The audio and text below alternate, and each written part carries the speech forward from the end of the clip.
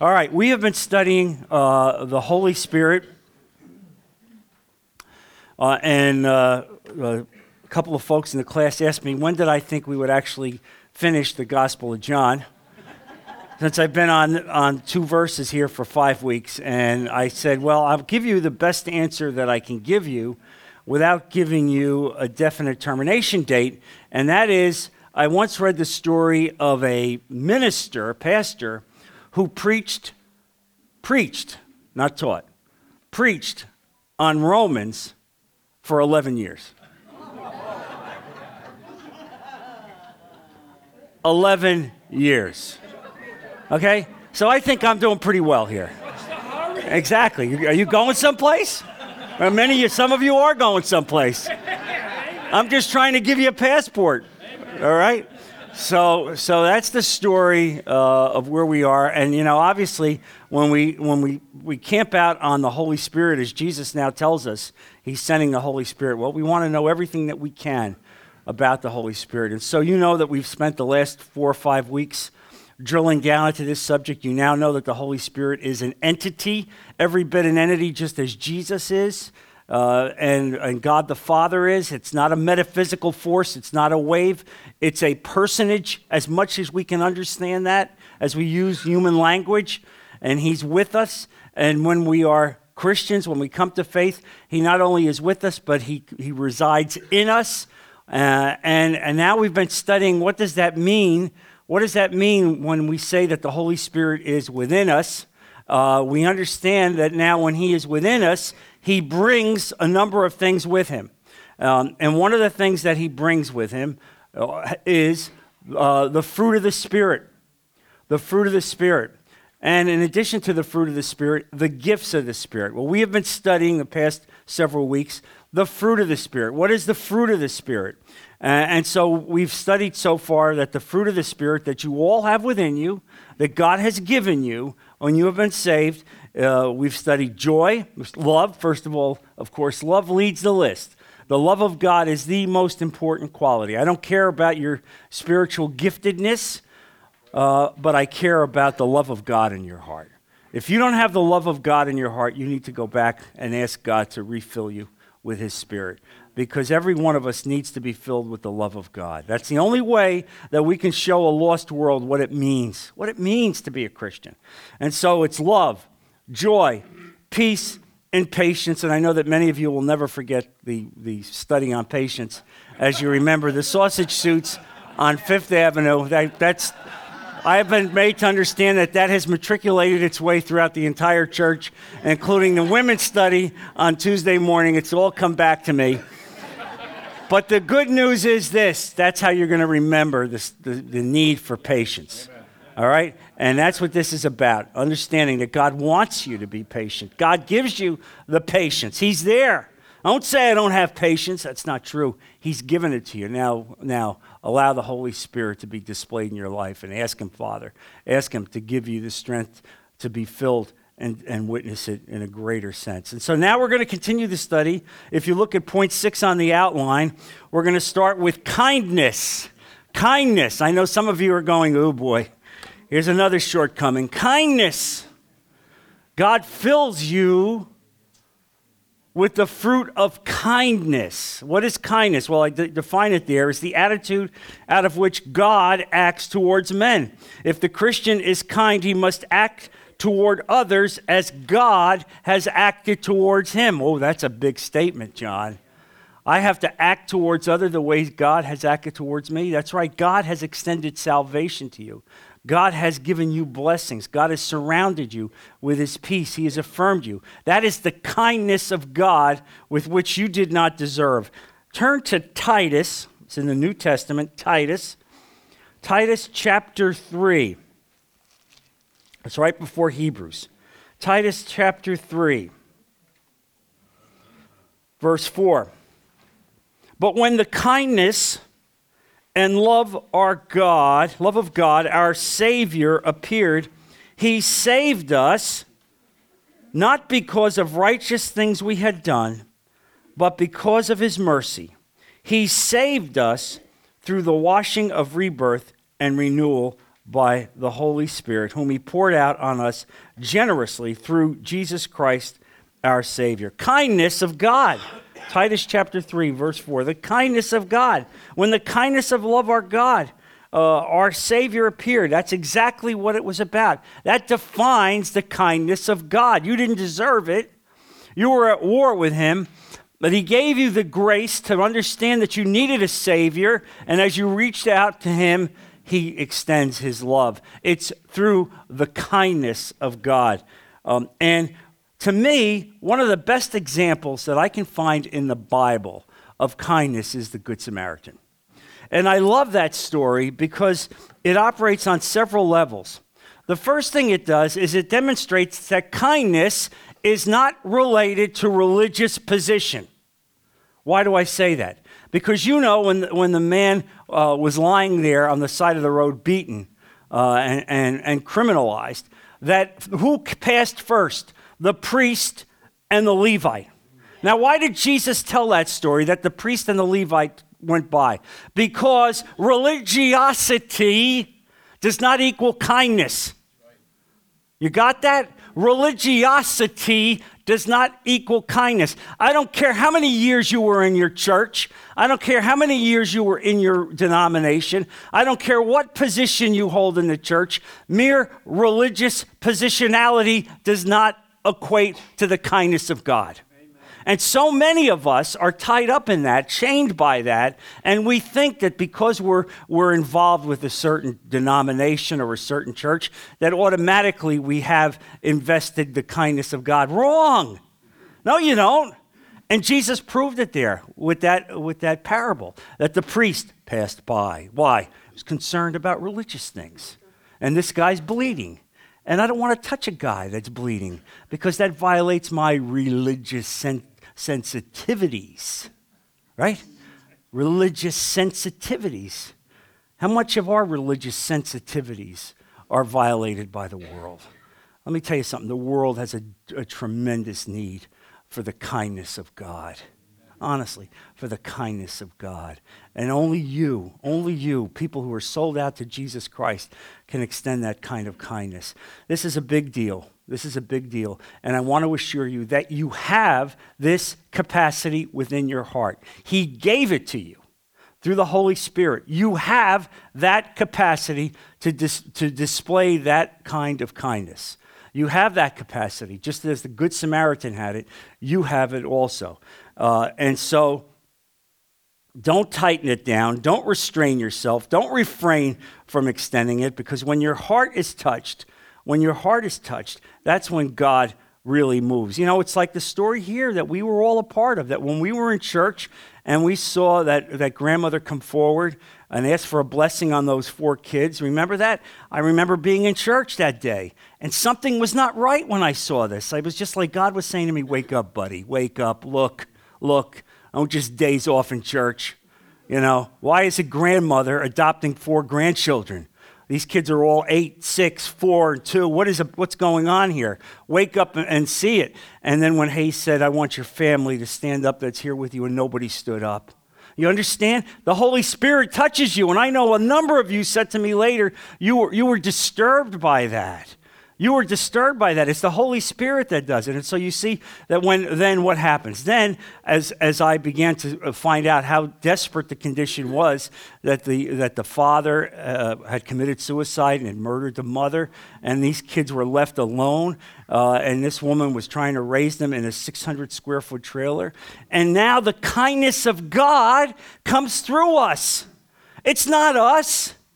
It's not that you're a kind person. It is the Holy Spirit elevating you and saying you need to step up.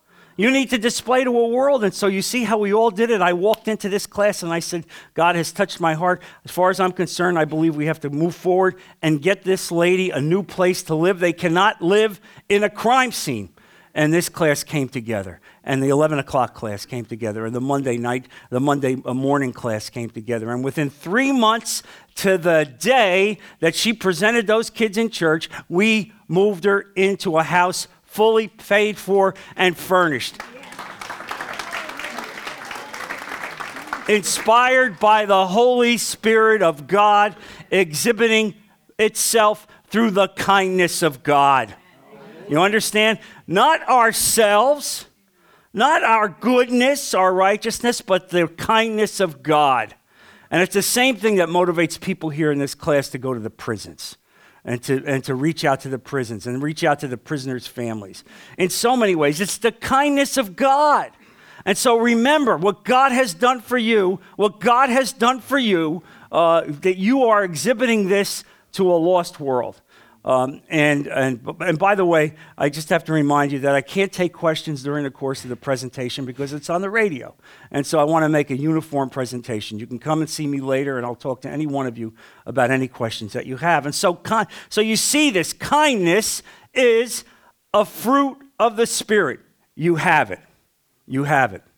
You also have goodness. And goodness, the Bible differentiates.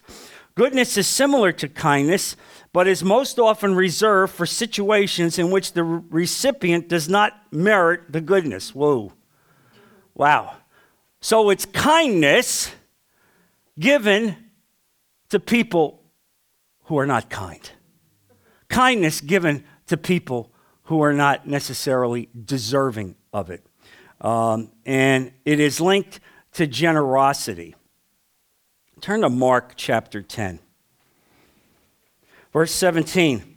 As Jesus started on his way, a man ran up to him and fell on his knees before him. "Good teacher," he asked, "what must I do to inherit eternal life?" You can just see this picture, right? Jesus, "Why do you call me good?" Jesus answered, "No one is good except God alone." Oh man, Jesus. You're not good? Oh, Lord, if you're not good, it's all over. Well, then you understand what the goodness of God is about. The goodness of God is so profound, so deep, in so many ways that you see Jesus saying that don't in any way use human language to think that covers the goodness of God. The goodness of God operates way beyond language, and it is linked to generosity. God was so good to you that he saved you when you had no right to be saved. Nothing in your life really demanded salvation. You were lost, you were at war, you were shaking your fist to him, and suddenly, finally, through the grace of God, you recognized how desperate your condition was. And through the goodness of God to someone who didn't deserve it, God gave you Jesus Christ. Can I get an amen on that? Amen. That's the goodness of God. Now that very quality is within your heart because of the Holy Spirit. Oh, Lord. Really, God, I have trouble being good to my wife at times. That's right, because you've not really submitted to the Holy Spirit. You've not asked for the Holy Spirit to blossom up in your life. You've not asked to be refilled. Are you speaking to God? Are you praying to God on a regular basis? Do you have a regular line of communication to God? Are you talking to God 100 times a day in every place that you go? When you're in here right now listening to me, you should be speaking to God. And you should be saying, Lord, tell me, Lord, was this an issue in my life? Lord, you know me. If it's an issue in my life, Lord, convict me of this issue. Help me, Father, to grow in you. Help me to develop this characteristic. All of us need to be having that ongoing discussion. Really, that's what this is about. That's how the Holy Spirit works. And understanding that that's exactly what Satan does not want you to do. Satan does not want you to think that God is good. Okay? Satan wants you to think, come on, he's not so good. Really, look at all the evil in the world. If he's so good, why would all this evil take place? That's the kind of thing Satan wants to put in your hand. And that is exactly what happened at the very commencement of the life of man in the Garden of Eden. Turn to Genesis chapter 3, verse 1. Now the serpent was more crafty than any of the wild animals the Lord God had made. He said to the woman, "Did God really say you must not eat from any tree in the garden?" That's my imitation of Satan. The woman said to the serpent, we may eat fruit from the trees in the garden, but God did say, you must not eat fruit from the tree that is in the middle of the garden, and you must not touch it. Of course, he never said that. Or you will die. Okay? Or you will die. That's what God told you. You couldn't eat from that tree. You could eat from any other tree, but God set an ordinance, meaning obedience. You could do anything else. But I want to see obedience to me. I want to see submission to me in the human race. And so there it is. I want to see that demonstrated. So verse 4, Satan, you will not surely die, the serpent said to the woman, for God knows that when you eat of it, your eyes will be opened and you will be like God, knowing good and evil. And what does that mean? It means this. Don't believe God. He's not intrinsically good. He's holding back from you. You understand? It's not that he's good. He's afraid. You'll know as much as he knows. You see? And that's exactly how Satan presents God and devolves the issue of the goodness of God. Let me say something to you. I don't care what you go through in life. Never question the overwhelming sovereignty and goodness of God. You understand this? All right? This is not easy for me to say because I know a lot of you are suffering. A lot of you are going through difficult times. And I know that. And I pray for you. And I'm burdened for you. But I want you to know something. You are a child of God. And when you are a child of God, God knows your life. He holds you in the palm of his hand. And he loves you so much that he bankrupted heaven for you. Don't ever think that God is not good. All right? Don't ever think. And here's the thing. The goodness that you see here, the goodness of God, the fact that he would bankrupt heaven and send Jesus Christ to die on a cross, to see God himself dying on a cross for you in your desperate condition underlines what goodness is. And that very quality is within your heart through the Holy Spirit. You understand this? This is a deep subject, folks. It's a deep subject. A lot of people don't get this. The Holy Spirit has planted that seed. And so you're saying to me, well, how come I find myself not expressing that kind of kindness and goodness? It's because you haven't asked the Holy Spirit for a refilling. You haven't asked God to come into your heart and give you and elevate that spirit, to affirm that spirit. A lot of you are so tied up on the day-to-day walk in this evil world that you've forgotten the very things that God has given you. The very Holy Spirit that he's given you. This is what separates you from everybody that walked in the Old Testament. None of them had these characteristics living within their heart, except the patriarchs. You got that? Abraham, Isaac, Jacob, Moses, Noah, they had it because God gave them that spirit. But you understand that in the general terms of those that walked, in the general category of those in the temple, in the synagogue, they didn't have this until Jesus died on the cross. And he sent the Comforter. That's what God has given us. This is what separates us from the world. And until we carry these characteristics to the world, and when I call these characteristics, these are the characteristics of Jesus Christ. That's what you're mirroring. You're mirroring Jesus in your life. It's not about you. It's about him. And that's important. And so many of us have lived our lives as about us. As about us. Right? It's about us. Put your head in the dust. Put your head in the dust and understand what it means to be saved and what God has given you. Oh, Lord. I mean, how much we have to learn. How much we have to learn. And so the next characteristic, the next fruit of the Spirit is faithfulness. And faithfulness, as defined as a fruit of the Spirit, is trustworthiness or reliability. Reliability, knowing that you will be there. This virtue involves truth, absolute fundamental truth. The one who is faithful will do what he says he will do and will not quit when the going gets tough. Amen. All right? You see the difference between this and the world? You have your friends in the world that are faithful with you, faithful for you, until all of a sudden you're not so popular. Until all of a sudden you don't have any money. Until all of a sudden you become a pariah, right? And then all of a sudden, oh, where's your faithful friends now? You understand? This is now you see the difference between the world and God and what this means. This is the very description of Jesus Christ. Turn to Revelations chapter 1. Revelations chapter 1.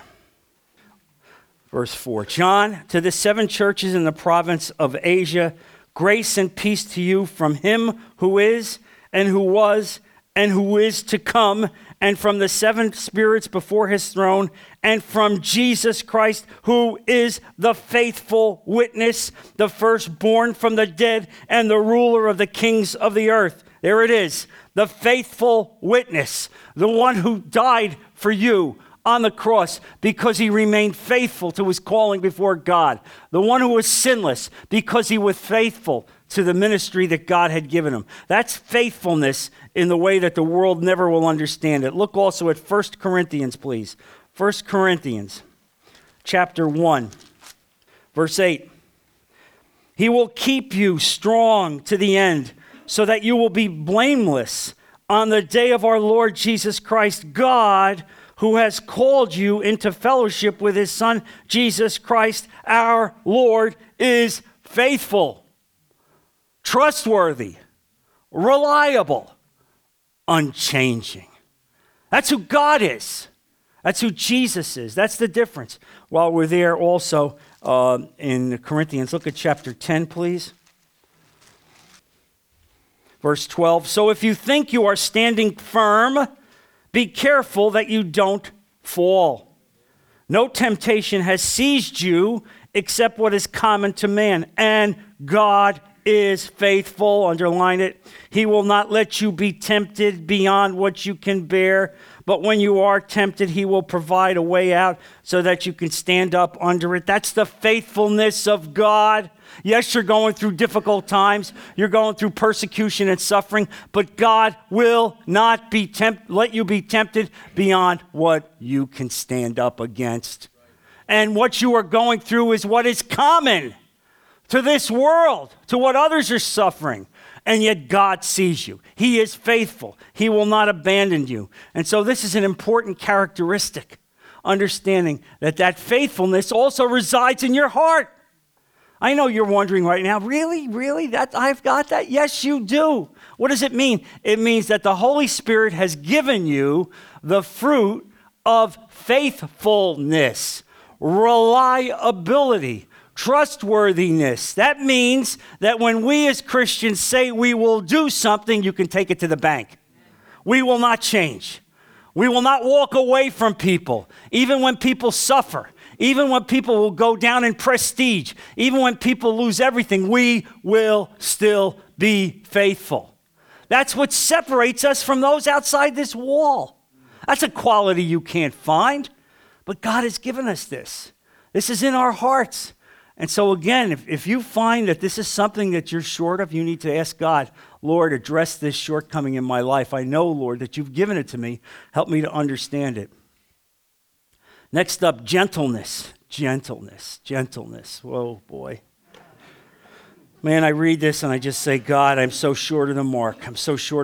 Gentleness is the virtue of the man who is in so much control of himself that he is always angry at the right time against sin and never angry at the wrong time. Is that you? Or are you the complete reversal of that? You're always angry. And when it's time to step up and be angry at things that are appropriate, you're so angry all the time that nobody can tell the difference. You're just a nasty, angry person. Okay? Let's understand something. God expects us to be gentle. He has given you this quality.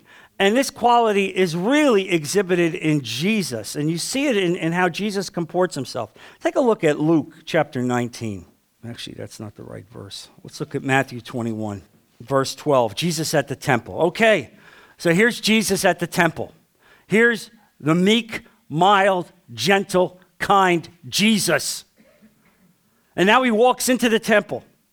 Verse 12, Jesus entered the temple area and drove out all who were buying and selling there. He overturned the tables of the money changers and the benches of those selling doves. Can you just get this picture of Jesus? There he is, walks in, and there's probably a couple of hundred people selling things. You understand? This is a regular occurrence.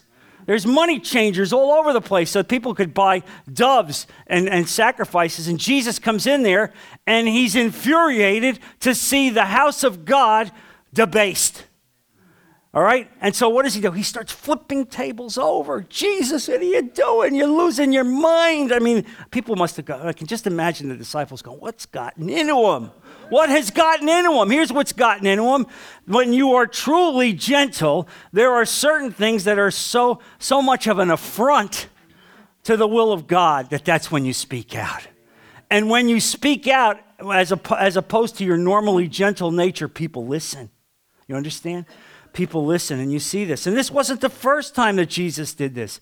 There were at least 2 times that Jesus did this in the temple, and exhibiting the anger of God. Yet in every aspect of his life, Jesus exhibited gentleness, even to the point where there he is on the cross, and they've spat upon him and whipped him and flagellated him and nailed him to a cross. And in his gentleness, he still did not heap vituperation on these people, but asked God to forgive them. That is the essence of gentleness that God has given you. You have that in your heart as a result of the Holy Spirit. Look at Numbers chapter 12, verse 3. Now Moses was a very humble man, more humble than anyone else on the face of the earth. And I believe that if you look at other translations there, that word humble also refers to gentleness. Moses was a gentle man. He was a gentle man. And yet, what do you see about Moses? You see that from time to time, when the people of God displayed arrogance and ignorance and blasphemed God, you saw his anger. You saw that. And yet you saw how he walked in when God told him to go to Pharaoh, and day after day he repeated the warnings of God. It was because he was a gentle man. And yet we know that there was a time when Moses murdered a man because he saw this man, an Egyptian, beating up a Jew. And so even though he was this most gentle man, there are times in our nature when we don't give up, we don't give in to the very nature of the Holy Spirit within us. God demands that you be gentle. Okay? Understand that? That means when you come across people that are outside the will of God, you don't sit there and go, "You are going to hell." I just feel like I have to tell you this. You're going to hell. I see how you're living. Why don't you go to church with me? Are you kidding me? I'm going in the exact opposite direction of you, bud. I'm not feeling the love. Well, you see, this is all part and parcel of love. You see? Part and parcel of love. And so look, we're all saying, and I'm saying right now as I'm reading these words, oh, John, man, you got a long way to go. You got a long way to go. And that's okay. God understands. He loves you. He loves you. But what you should be saying is, Lord, fill me with this spirit of gentleness. I know you gave it to me, God. I know this is what you expect me to see. I know the world wants to see this. I mean, this is what differentiates us from those outside this wall. The very gentleness of Jesus Christ. That's how people are going to come to faith. They're not going to come to faith because you can memorize the 10 Commandments or that you can rain down judgment on people. Remember this, folks. The only way we're going to get people to change is when we get them from the sidewalk inside the church, not keep them outside. And some of us have done our best to keep them outside. All right? Really, this weighs heavy on my heart. The only way people are going to change is when they come and are impacted by the Holy Spirit of God. They're not going to be impacted by us. They'll see Jesus mirrored in our lives. But ultimately, when they're going to be saved, is that the Holy Spirit will come face to face with them, and their lives will be impacted forever. Gentleness, gentleness, gentleness. The final manifestation of the Spirit's fruit is self-control. Whoa. Lord, have mercy on me. Lord, have mercy on me. The quality that gives victory over carnal desires. I know you like to hear some stories about how I've struggled with certain of these issues. And I will give you a personal story that goes back to 1974. In 1974, we were in the middle of the gas crisis. Do you remember that? Most of you do, right? Remember? Even and odd rationing, right? You had to look at your license plate, see what your license plate was, and you got in line, and sometimes the lines were like a half a mile long. You couldn't get any gas. You know, the world was changing in a way we never thought it would be. I needed a lot of self-control in those days, all right? I remember stories of people waiting in line all night long. By the time they get to the gas pump, the pumps had shut down. You know, and you would hear fist fights and all these kind of things. So as a result of all of this, I decided, I'm 25 years old, I decided I'll better get a Toyota. I need a Toyota. You can imagine me sitting in a Toyota. I need a Toyota. Carlo's already laughing. I need a Toyota, and I did all the research, Consumer Digest, what's the best gas mileage. I did it all, Linda and I did it. So we bought a Toyota, and this thing was awful. It was awful. And what the problem was is that this car would inexplicably stall out in the middle of traffic. And it would do it routinely. And so now I'm at a traffic light, and there's a lot of traffic around, and the car stalls out. And people are beeping their horns. And the car won't start. And so what do? A man filled with the Holy Spirit. I jump out of the car. My wife is in the passenger seat. I slam the door. I go to the front of the car, and I spit on the car.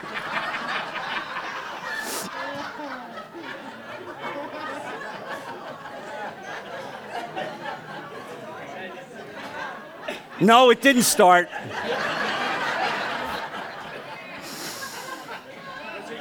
And I get back into the car, and Linda's just sitting there with her mouth wide open. That's an example of the lack of self-control, okay? All right? I'd like to say that, 30 or 40 years later, God has worked on me and has given me some more degree of patience and basically self-control, but this is a long journey, all right? And so I'm sure that you all have your own personal testimonies in regard to this. I know you all do. I want you to turn to John chapter 7. That's another one you can spread around the church. John chapter 7. I want you to think about Jesus, all right? I want you to think about this, and this is an issue that you may not really reflect. Here's Jesus. He's part of a regular family. He's got a mother. His father has passed. He's got brothers and sisters. We know this from the Bible. Jesus has brothers and sisters. John chapter 7. John chapter 7, verse 3. Jesus' brothers said to him, his brothers, "You ought to leave here," that's the home, "you ought to leave here and go to Judea so that your disciples may see the miracles you do. No one who wants to become a public figure acts in secret." Now that's a jibe, in case you don't recognize it. You understand? Yeah. That was not an uplifting statement. "Since you are doing these things, show yourself to the world." Verse 5, "For even his own brothers did not believe in him." What do you think it was like to be Jesus, to be the Son of God, and your own brothers don't accept you? And none of them accepted him until he was resurrected. Then we know that James did. All right? But think about this. What kind of self-control would you have? Your own brothers? I would go, "Are you people kidding me? I can't stand you as my family." Now, in fairness, most likely, I hope Mary didn't say, why can't you be like your brother Jesus? Why can't you be like Jesus? Oh, Jesus. I can just imagine, what's going on. My son had a good line. We were talking about this yesterday. And he said, yeah, Dad. He said, think about this. Your brother tells you he's the Son of God. How do you think that's going to go over? But here's the point. He was not accepted by his own family. I mean, really, you want to talk about self-control, self-restraint? What is it like to basically go through this and not have your own family? His mother knew. His mother knew who he was, and yet his own brothers did not accept him and did not really understand who he was until he was resurrected from the dead. That, to me, is an example of the ultimate amount of self-control. Part of how Jesus, when he's on the cross, is not heaping blasphemies on those who are crucifying him, and yet has that self-control. What an example of the self-control of Jesus Christ. And that self-control is part of the fruit that the Holy Spirit has given you. So, what does it mean? It means this, that if you are not exhibiting this, you need to say to the Lord Jesus, Father, fill me with your Holy Spirit. Help me to advance in this area where I'm short. Give me a greater amount of this, and God will honor that. You already have the seed within you, all right?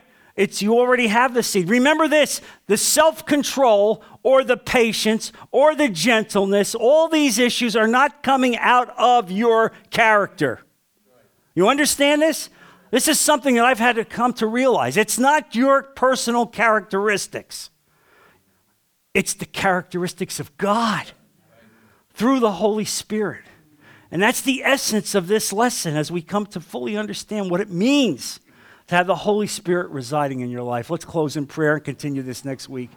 Heavenly Father, Lord Jesus, I thank you so much, Lord, for your continuing lesson on the Holy Spirit, how deep this subject is, Lord, as we understand the fruit of the Spirit. What does it mean, Lord, when the Holy Spirit takes up residence in our lives? And when we read this list of overwhelming qualities and we sit here and we put our face in the dust and say, Lord, it's not me, I can't do this. And yet you say, yes, it is you. I've given it to you. You need to have it affirmed and lifted up and bubbled up in your life. And the only way we can do that is to be filled and refilled through the Holy Spirit. Lord, continue to have this message resonate in our lives. Touch our people, this week. Protect them in everything that they do. Bring them back safely to continue the study of your word as we put all of this in Jesus' precious name. Amen. God bless you.